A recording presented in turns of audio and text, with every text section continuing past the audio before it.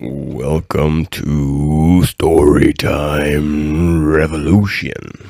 Today we are reading Hebrews Introduction. The letter to the Hebrews was written to encourage Christians in a time of trial. It does so by focusing on the absolute supremacy and sufficiency of Jesus Christ. While God spoke in the past many times and in many ways, He has now spoken to us by His Son, Jesus Christ, who is the exact imprint of God's nature and who upholds the universe by the word of His power. Jesus accomplished complete salvation for all who trust in Him. We dare not neglect such a great salvation. Rather, in our faith and in our everyday living, we should imitate the example of Christ and of those on the honor roll of faith. This letter, whose author is unknown, was probably written between AD 760 and 70. Chapter 1. Long ago, at many times and in many ways, God spoke to our fathers by the prophets. But in these last days He has spoken to us by His Son, whom He appointed the heir of all things, through whom also He created the world. He is the radiance of the glory of God and the exact imprint of His nature, and He upholds the universe by the word of His power. After making purification for sins, He sat down at the right hand of the Majesty on high, having become as much superior to angels as the name He has inherited is more excellent than theirs. For to which of the angels did God ever say, "You are my Son, today I have begotten you"? Or again, "I will be to him a father, and he shall be to me a son"?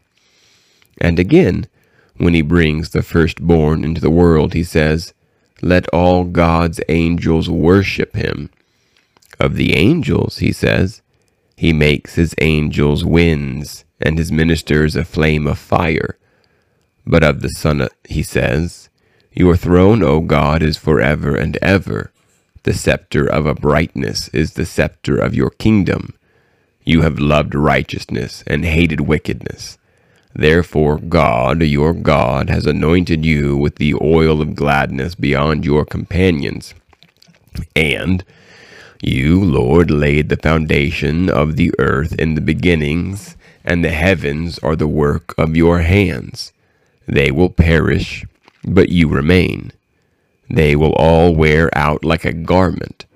Like a robe you will roll them up. Like a garment they will be changed. But you are the same, and your years will have no end. And to which of the angels has He ever said, "Sit at my right hand until I make your enemies a footstool for your feet"? Are they not all ministering spirits sent out to serve for the sake of those who are to inherit salvation? Chapter 2. Therefore we must pay much closer attention to what we have heard, lest we drift away from it. For since the message declared by angels proved to be reliable, and every transgression or disobedience received a just retribution, how shall we escape if we neglect such a great salvation? It was declared at first by the Lord, and it was attested to us by those who heard, while God also bore witness by signs and wonders and various miracles and by gifts of the Holy Spirit distributed according to His will. Now it was not to angels that God subjugated the world to come, of which we are speaking. It has been testified somewhere, "What is man that you are mindful of him, or the Son of Man that you care for him? You made him for a little while lower than the angels. You have crowned him with glory and honor, putting everything in subjection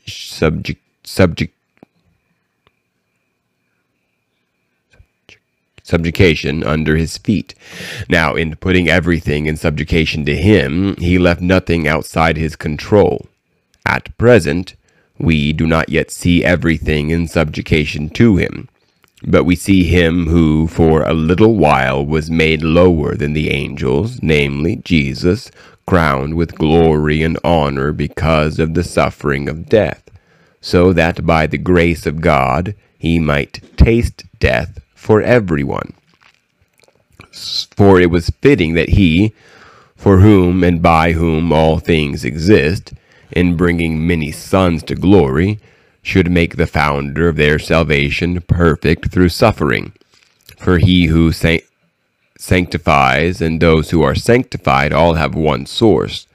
That is why he is not ashamed to call them brothers, saying, I will tell of your name to my brothers. In the midst of the congregation I will sing your praise. And again, I will put my trust in him. And again, behold, I and the children of God has given me. Since therefore the children share in flesh and blood, he himself likewise partook of the same things, that through death he might destroy the one who has the power of death, that is, the devil, and deliver all those who through fear of death were subject to lifelong slavery. For surely it is not angels that he helps, but he helps the offspring of Abraham. Therefore he had to be made like his brothers in every respect, so that he might become merciful and faithful, and a faithful high priest in the service of God, to make propitiations for the sins of the people. For because he himself has suffered, when tempted, he is able to help those who are being tempted. Chapter 3. Therefore, holy brothers, you who share in a heavenly calling, consider Jesus, the apostle and high priest of our confession, who was faithful to him who appointed him, just as Moses also was faithful in all God's house. For Jesus has been counted worthy of more glory than Moses, as much more glory as the builder of a house, as more honor than the house itself. For every house is built by someone, but the builder of all things is God. Now Moses was faithful in all God's house as a servant, to testify to the things that were to be spoken later. But Christ is faithful over God's house as a son, and we are his house, if indeed we hold fast our confidence and our boasting in our hope. Therefore, as the Holy Spirit says, Today, if you hear his voice, do not harden your hearts as in rebellion, on the day of testing in the wilderness, where your fathers put me to the test, and saw my works for 40 years. Therefore I was provoked with that generation, and said, They always go astray in their heart. They have not known my ways. As I swore in my wrath, they shall not enter my rest. Take care, brothers, lest there be any of you an evil, unbelieving heart, leading you to fall away from the living God. But exhort one another every day, as long as it is called today, that none of you may be hardened by the deceitfulness of sin.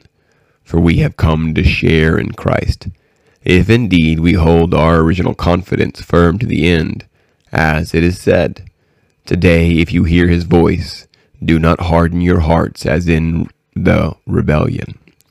For who were those who heard and yet rebelled? Was it not all those who left Egypt, led by Moses? And with whom was he provoked for 40 years? Was it not with those who sinned, whose body fell in the wilderness? And to whom did he swear that they would not enter his rest, but to those who were disobedient? So we see that we were unable to enter because of unbelief. Chapter 4. Therefore, while the promise of entering his rest still stands, lest us fear lest any of you should seem to have failed to reach it, for good news came to us just as to them, but the message they heard did not benefit them, because they were not united by faith with those who listened. For we who have believed enter that rest, as he said, As I swore in my wrath, they shall not enter my rest. Although his works were finished from the foundation of the world, for he has somewhere spoken of the seventh day in this way, And God rested on the seventh day from all his works. And again in this passage he said, "They shall not enter my rest."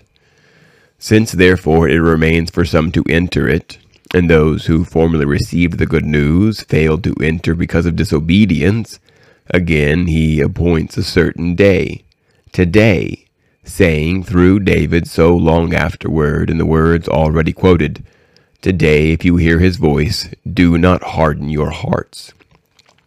For if Joshua had given them rest, God would have not spoken of another day later on.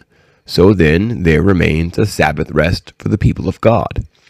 For whoever has entered God's rest has also rested from his works, as God did from his. Let us therefore strive to enter that rest, so that no one may fall by the same sort of disobedience. For the word of God is living and active, sharper than any two-edged sword, piercing to the division of soul and of spirit, of joints and of marrow, and discerning the thoughts and intentions of the heart.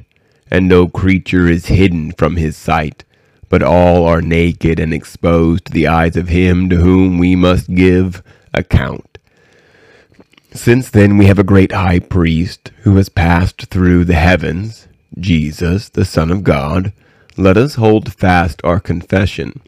For we do not have a high priest who is unable to sympathize with our weaknesses, but one who in every respect has been tempted as we are, yet without sin. Let us then with confidence draw near to the throne of grace, that we may receive mercy and find grace to help in time of need. Chapter 5. For every high priest chosen from among men is appointed to act on behalf of men in relation to God, to offer gifts and sacrifices for sins. He can deal gently with the ignorant and wayward, since he himself is beset with weakness. Because of this, he is obligated to offer sacrifice for his own sins, just as he does for those of the people. And no one takes this honor for himself, but only when called by God, just as Aaron was. So also Christ did not exalt himself to be made a high priest, but was appointed by him who said to him, "You are my son, today I have begotten you." As he says also in another place, "You are a priest forever, after the order of Melchizedek." In the days of his flesh, Jesus offered up prayers and supplications, with loud cries and tears, to him who was able to save him from death, and he was heard because of his reverence. Although he was a son, he learned obedience through what he suffered, and being made perfect, became the source of eternal salvation to all who obey him, being designated by God a high priest after the order of Melchizedek. About this we have much to say, and it is hard to explain, since you have become dull of hearing. For though by this time you ought to be teachers, you need someone to teach you again the basic principles of the oracles of God. You need milk, not solid food. For everyone who lives on milk is unskilled in the word of righteousness, since he is a child. But solid food is for the mature, for those who have their powers of discernment trained by constant practice to distinguish good from evil.